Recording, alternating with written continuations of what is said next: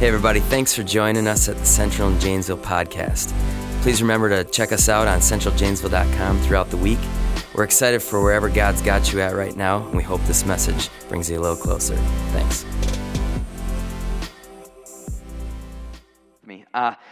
So today, as I mentioned earlier on, we're in this last message in our emotions series, and it's really tough to talk about emotions without getting into the topic of despair, because it's something that I think all of us deal with on some level at least. And if you were to sit there and think about, okay, what are moments of despair I've had in my life, I think everybody would be able to come up with some thoughts and ideas. And some of those moments of despair, they're very brief. They're short moments. Yesterday, I was walking down my stairs to go down to my basement. You ever have one of those moments where you're walking on the step and maybe it's carpet and you slip just a little bit and you literally think you're about to die? Like, that's where I was yesterday. I slipped and I was like, oh no. And my whole life, all 42 years flashed before my eyes in about 0.1 seconds, and I was terrified for that moment. And sometimes you slip like 2 steps and you're like, yeah, I'm definitely dying. And so those brief moments of terror, of despair. But then there's real things. You know, you wake up every morning, you feel like you're waking up, and you don't see the light at the end of the tunnel. It just feels like it's this darkness, this despair that just it's just there all the time. And the bottom line is despair stinks, no matter what the despair looks like. There's a couple years back, November 2019, our family went down to Destin, Florida to hang out with some of our friends down there. And as we're driving down, I'm looking at the Google Maps.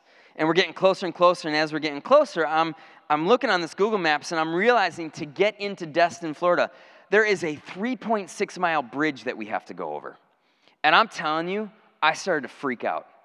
Like, all hope was lost from my life, and despair entered in. And as I'm freaking out about this, my wife is actually like, "Are you gonna be able to do this?" I'm like, "No, I'm just afraid I'm gonna drive off into the ocean and we're not gonna be seen ever again." Because I don't mind water, but in a boat I'm okay. But I know that cars don't float, and so it's just this terror, this despair that was entering in my life. And the bridge also had this hill on it that I was looking on the satellite picture. I'm like, why is that there? That just looks scary. Like, this despair was eating me up from the time we hit Florida until we got there. And even my kids were laughing at me in the back of the car. I don't even care. I don't even care admitting it. I was a wuss that day, okay? But despair happens in the weirdest moments. Sometimes it's short, it's brief. Sometimes it is debilitating. It can take over our emotions, our physical life. It can take over our spiritual life. And nobody enjoys it. But I think despair does not have to be the final word. That place where we're getting to, where we're on the brink of losing hope and we don't know where else to turn. And so we're going to take a look at a passage today that I think actually it shows us a really good example of somebody in total despair. But I think it also shows us that there is a lot of hope for us in those moments of despair. And so this is coming from Psalm 88. And again, I think that the despair that we see in this guy, it can give us just that seed of hope that maybe we need to have for our moments of despair. And so I'm going to read through the whole thing. It's kind of long, but I want you to see just how devastating this guy's despair is at this moment in his life. So it's Psalm 88, starting in verse 1. Lord, you are the God who saves me. Day and night I cry out to you. May my prayer come before you. Turn your ear to my cry. I am overwhelmed with troubles, and my life draws near to death. I am counted among those who go down to the pit. I am like one without strength. I am set apart with the dead, like the slain who lie in the grave, who you remember no more, who are cut off from your care. You have put me in the lowest pit in the darkest depths. Your wrath lies heavily on me. You have overwhelmed me with all your waves. You have taken from me my closest friends and have made me repulsive to them. I am confined and cannot escape. My eyes are dim with grief. I call to you, Lord, every day. I spread out my hands to you. Do you show your wonders to the dead? Do their spirits rise up and praise you? Is your love declared in the grave, your faithfulness in destruction? Are your wonders known in the place of darkness, or your righteous deeds in the land of oblivion? But I cry to you for help, Lord. In the morning my prayer comes before you. Why, Lord, do you reject me and hide your face from me? From my youth I have suffered and been close to death. I have borne your terrors and am in despair. Your wrath has swept over me. Your terrors have destroyed me. All day long they surround me like a flood. They have completely engulfed me. You have taken from me friend and neighbor. Darkness is my closest friend. Now I'm going to be really upfront something about this sermon. As I was working through this message this week, I was listening to one of the sermons. My go-to pastor, and I've talked about him in the last month. He passed away about a month ago, Timothy Keller. I was listening to a sermon of his on Psalm 88. And I'm just going to be honest. I realized as I was listening to him, I'm like, this dude is way smarter than me, and I need to say most of this stuff. And so plenty of the stuff that I'm going to talk about today, it comes right from his sermon. You can look it up on YouTube. Just YouTube, Timothy Keller, Psalm 88. If you're ever wanting a way better sermon than this, just listen to that one, okay? But I think it's fair to give credit where credit is due, okay? Now, one thing I love about the Psalms is this. I love how most of them have a formula to them. And the formula looks a little bit like this. God, I hate my life. God, I'm really mad at you. Blah, blah, blah, blah, blah. God, you're pretty awesome. Like it's this formula where the psalmist is angry, is upset, is voicing that, and then at the end, all of a sudden, it kind of dawns on him, okay, but God is still good. We're going to be okay. But this psalm is different. There's actually 2 psalms in the entire collection of the 150 psalms. There's 2 of them that sort of end in darkness like this. Psalm 39, Psalm 88. And you think reading this, the last sentence that he writes, he says, darkness is my closest friend. That is bleak.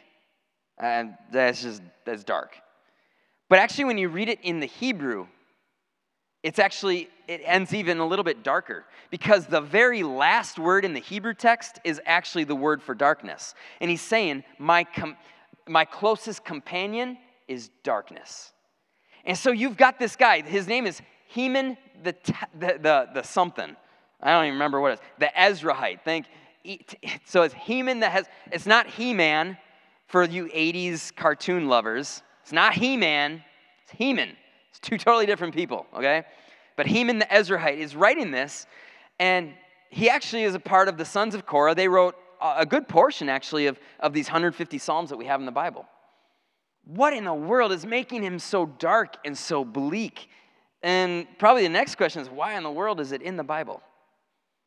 But we're going to get through about 4 different things that I want us to make sure that we hit on when it comes to this psalm. The first one is this. Darkness can be something that lasts for a long time, even for a believing Christian.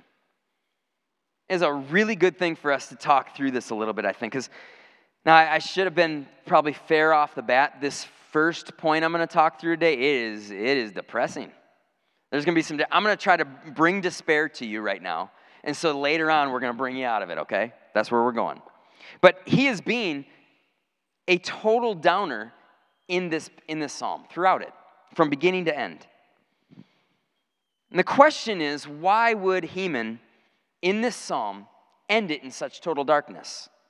Well, for one thing, he thinks he's facing death. I don't know if he actually is facing death, but he believes his life is coming to an end. He writes things like this: I am overwhelmed with troubles, and my life draws near to death.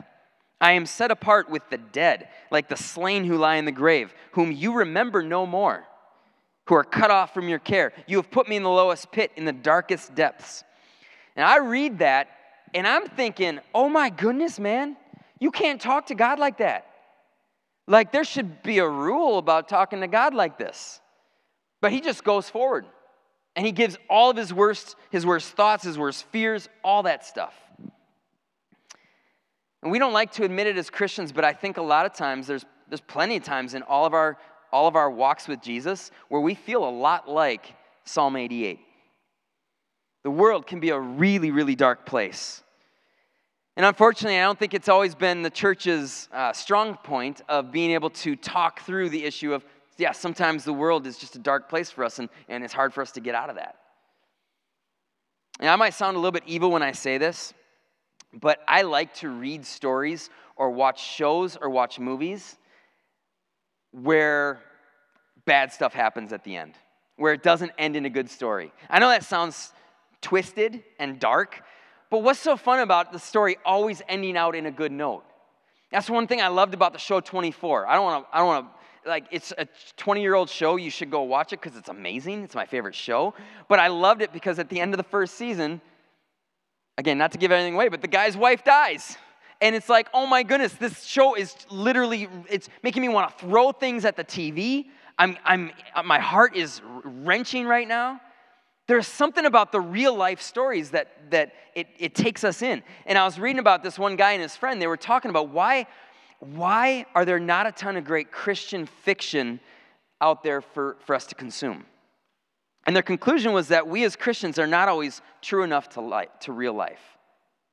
He said this: Christians feel that in order to be Christian, a composition has to work out right in the end, and that there has to be a clear lesson or a perfectly good moral from God's point of view.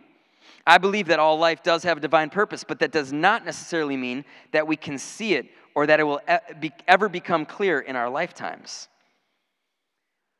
What he's saying is that not every story ends up in a clean, neat, tidy little story at the end.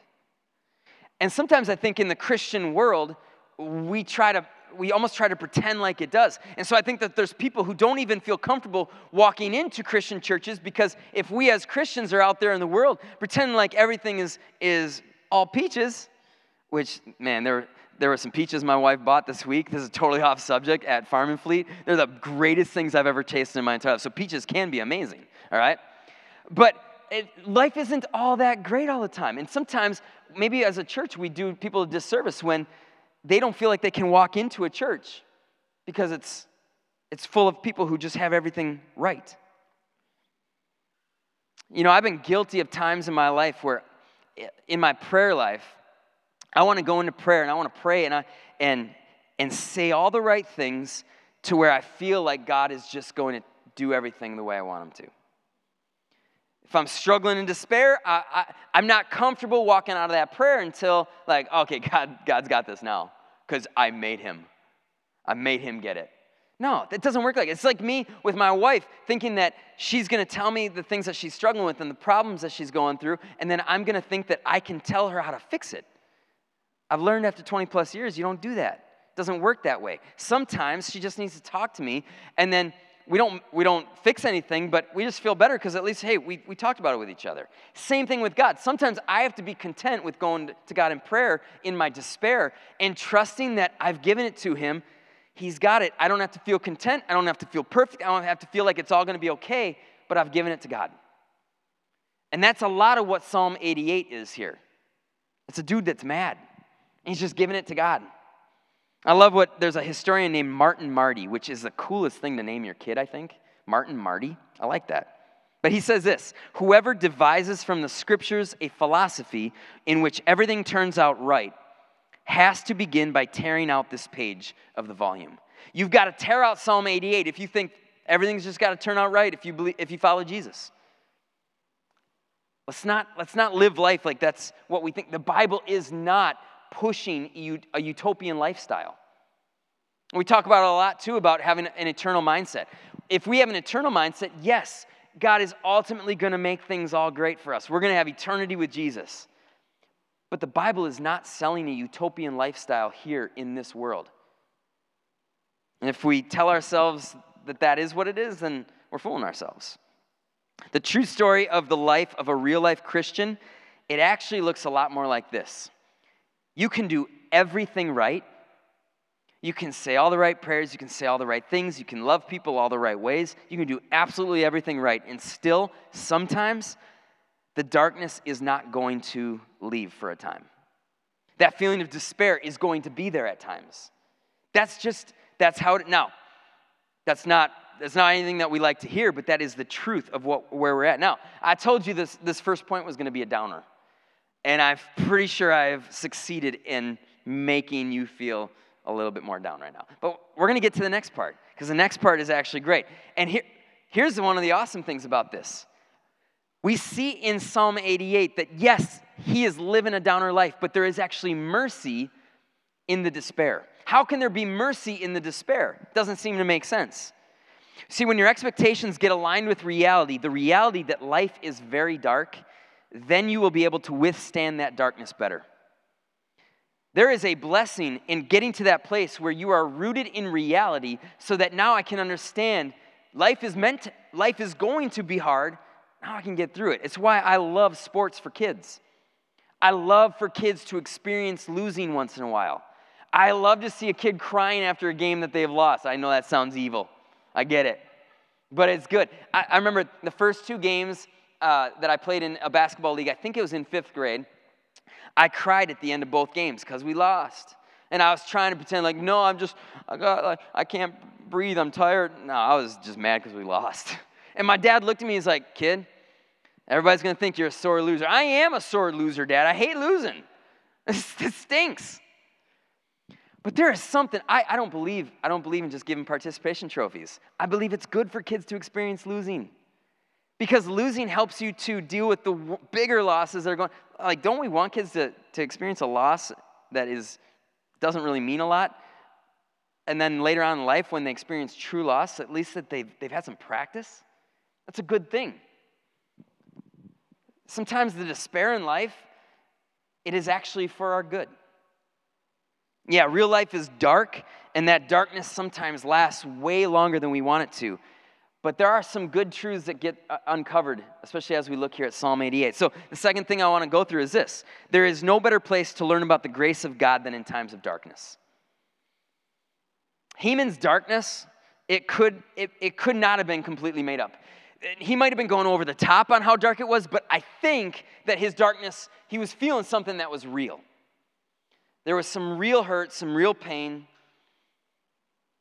But I want you to understand what was not happening here was God was not just going, Haman, you got to get this figured out. He wasn't putting Haman in his place. He allowed Haman to talk. I don't do that with my kids. When my kids go through moments of despair, I'm usually like, suck it up. Get out of whatever it is that you're in right now. You're mad at your siblings. I don't care. Stop it. Like I don't do well with their despair. But God actually does well with our despair. We see it in the fact that he put Psalm 88 in the Bible. There's no reason God had to let Psalm 88 become part of the Bible, but it's there. And you listen to some of the stuff that Haman says. He says, your wrath lies heavily on me, talking to God. You have taken me from my closest friends and made me repulsive to them. From my youth I have suffered and been close to death. I have borne your terrors and I am in despair. Now, this is something for married couples that either you did learn or you're going to learn it right now, and you're going to be like, Kellen, thank you for that. But you learn at some point, you never use the words never and always with your spouse. You never say things like, you never clean up after yourself. You don't do that.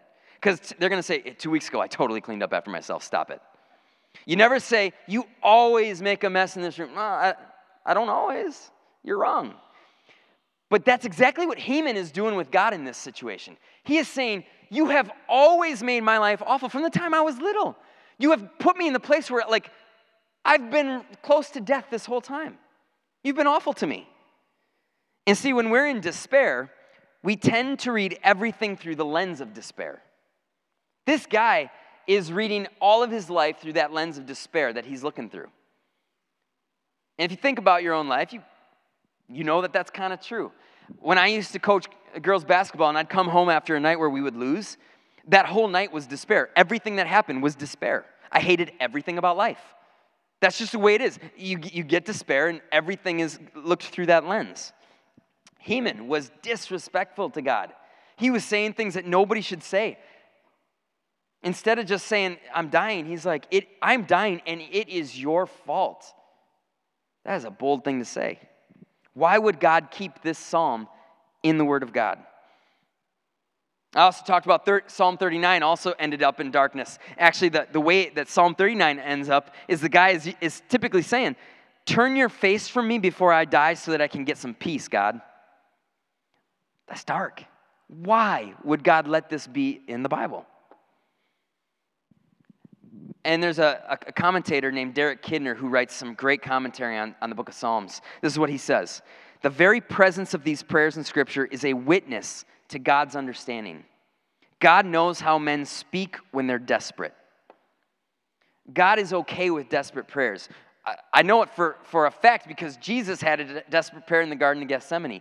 Take this cup from me, God. Father, take it from me, but if not, I'm still going to do what you want me to do.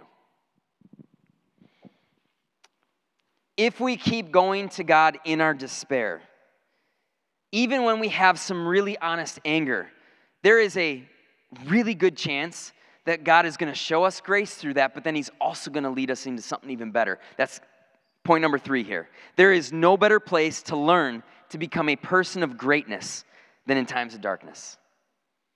Darkness can bring on greatness. You hear things like this all the time. Pain yields growth. If you're a runner, the only way you're going to become fast in a race is if you bust it during the workout during the week. You have to run really hard and train your body to the point that now you can run faster come race day. Same thing with going to the weight room. You have to lift weights and get those muscles to the point that it feels like they're going to break and tear. That is why my arms are small, because I hate lifting weights. I hate everything that is about lifting weights. So I'm a puny little guy up here. But pain yields growth. We need to sometimes go through some pain. And with Heman, it is hard to believe when you're listening to him talk in Psalm 88, it's hard to believe that he is close to that place where he could be growing. But he's actually right on the cusp of it. And the reason is because even in that place of despair, he's still going to God. See, Satan, what he wants to do is he wants to get us in despair because he believes that despair is the one thing that is going to take us away from God more than anything else. He did it with the story of Job in the Old Testament. Job is this guy who's got everything, and Satan looks at his life. He sees he's got a wife, he's got children, he's got riches beyond anything else. And so he goes to God and says, if I can just take all these things from him, he is going to walk away from you. He is going to ignore you. So God's like, okay. And that happens. Everything's taken away from his life. And what's interesting is you actually see throughout the book of Job, Job does a lot of the same stuff that Heman does. He is praying prayers that are angry. He is praying prayers that doesn't sound good. But at the end of Job, God actually says that, Job, in all of this, you have honored me. How? He was angry. The reason is because he kept praying to God. There was a time in my life, I've mentioned it before, I think, where it was in college, like my freshman year of college. There was a short time where I was like, I totally don't know if I believe in God. I don't know if I believe in this Jesus thing.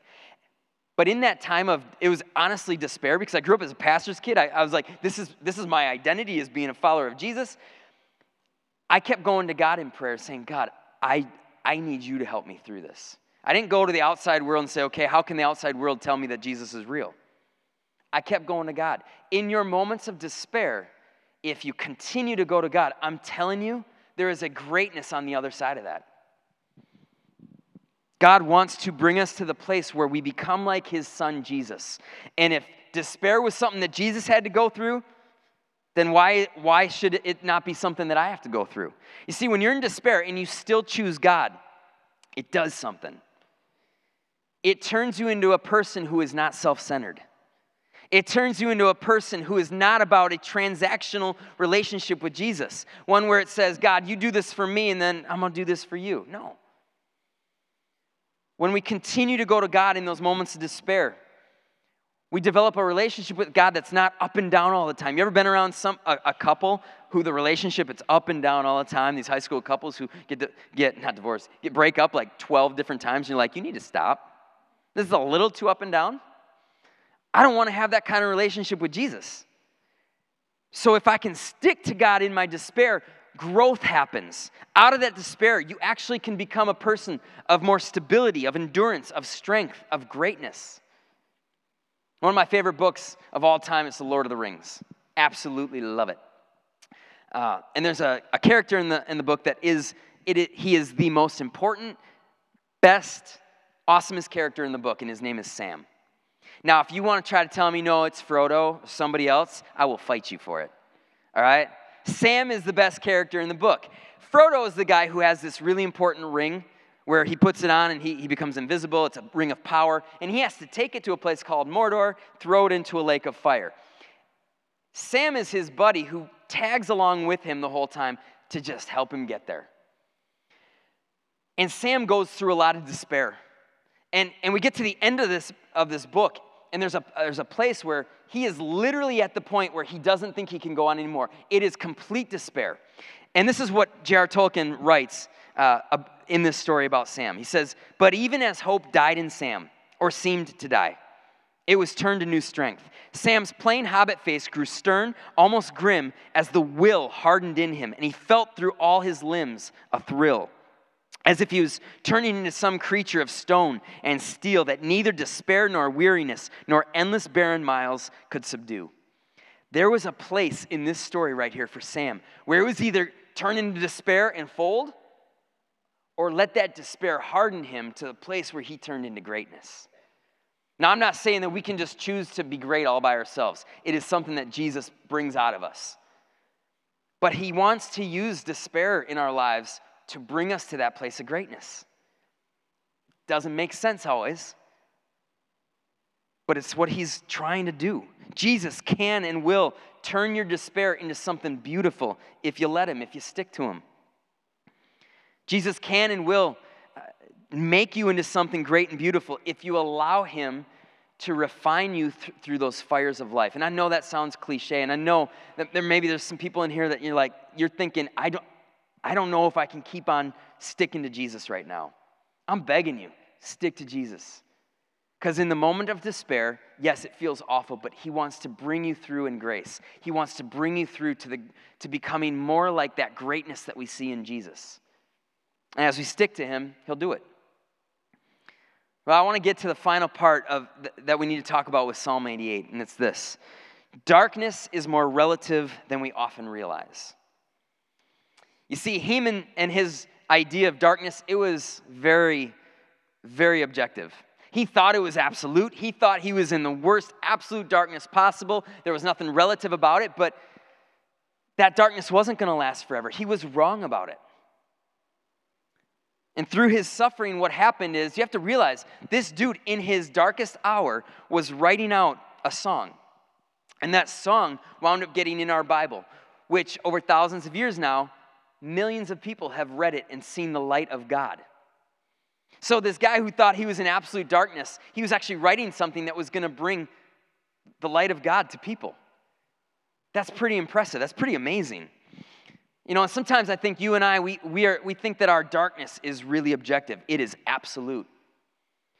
But in truth, we don't know absolute darkness like we think we do. Heman did not know what absolute darkness was. I have never experienced absolute darkness. You, as dark as it could possibly be, have not experienced absolute darkness. There is only one throughout the history of mankind who has experienced total darkness, absolute darkness. His name is Jesus. It says in Matthew 27, "From noon until 3 in the afternoon, darkness came over all the land. About 3 in the afternoon, Jesus cried out in a loud voice, 'Eli, Eli, lema sabachthani,' which means, 'My God, why have you forsaken me?'" This darkness that Jesus went through for you and me, it is unlike anything that you or I have gone through. It was absolute despair. But Jesus took on that darkness so that when you or I believe in him, we can have eternal life with him. And I love how Keller put it like this. He said, Jesus experienced darkness as his only friend so that in your darkness, you can know that Jesus is still your friend. That's powerful stuff.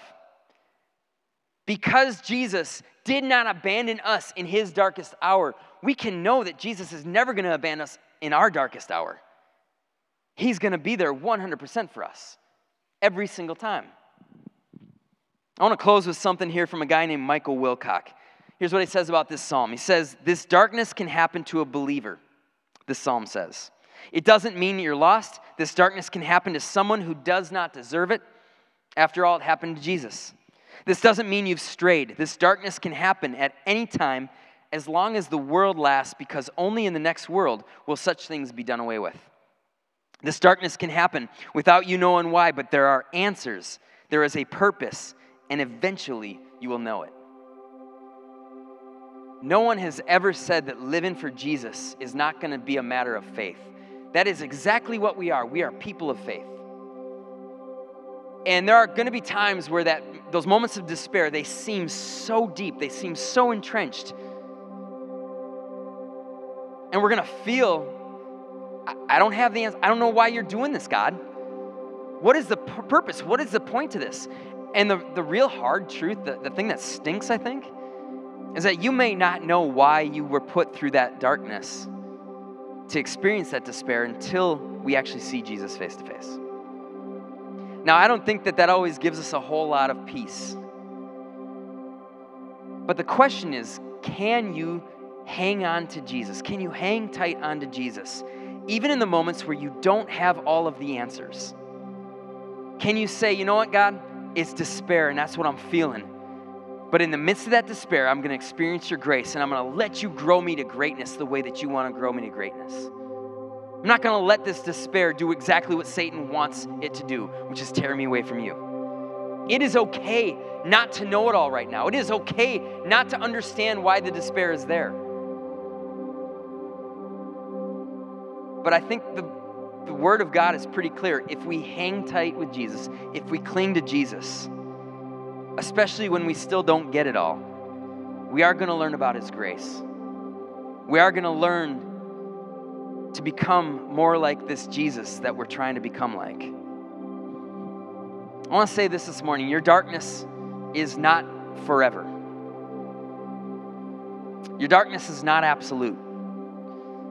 And even better than that, Jesus took on absolute darkness so that He can be with you in your place of darkness, in your place of despair. We question God and we get angry at God, but the truth is, God was willing to go to a darkness that we never are going to have to go to because of our sin.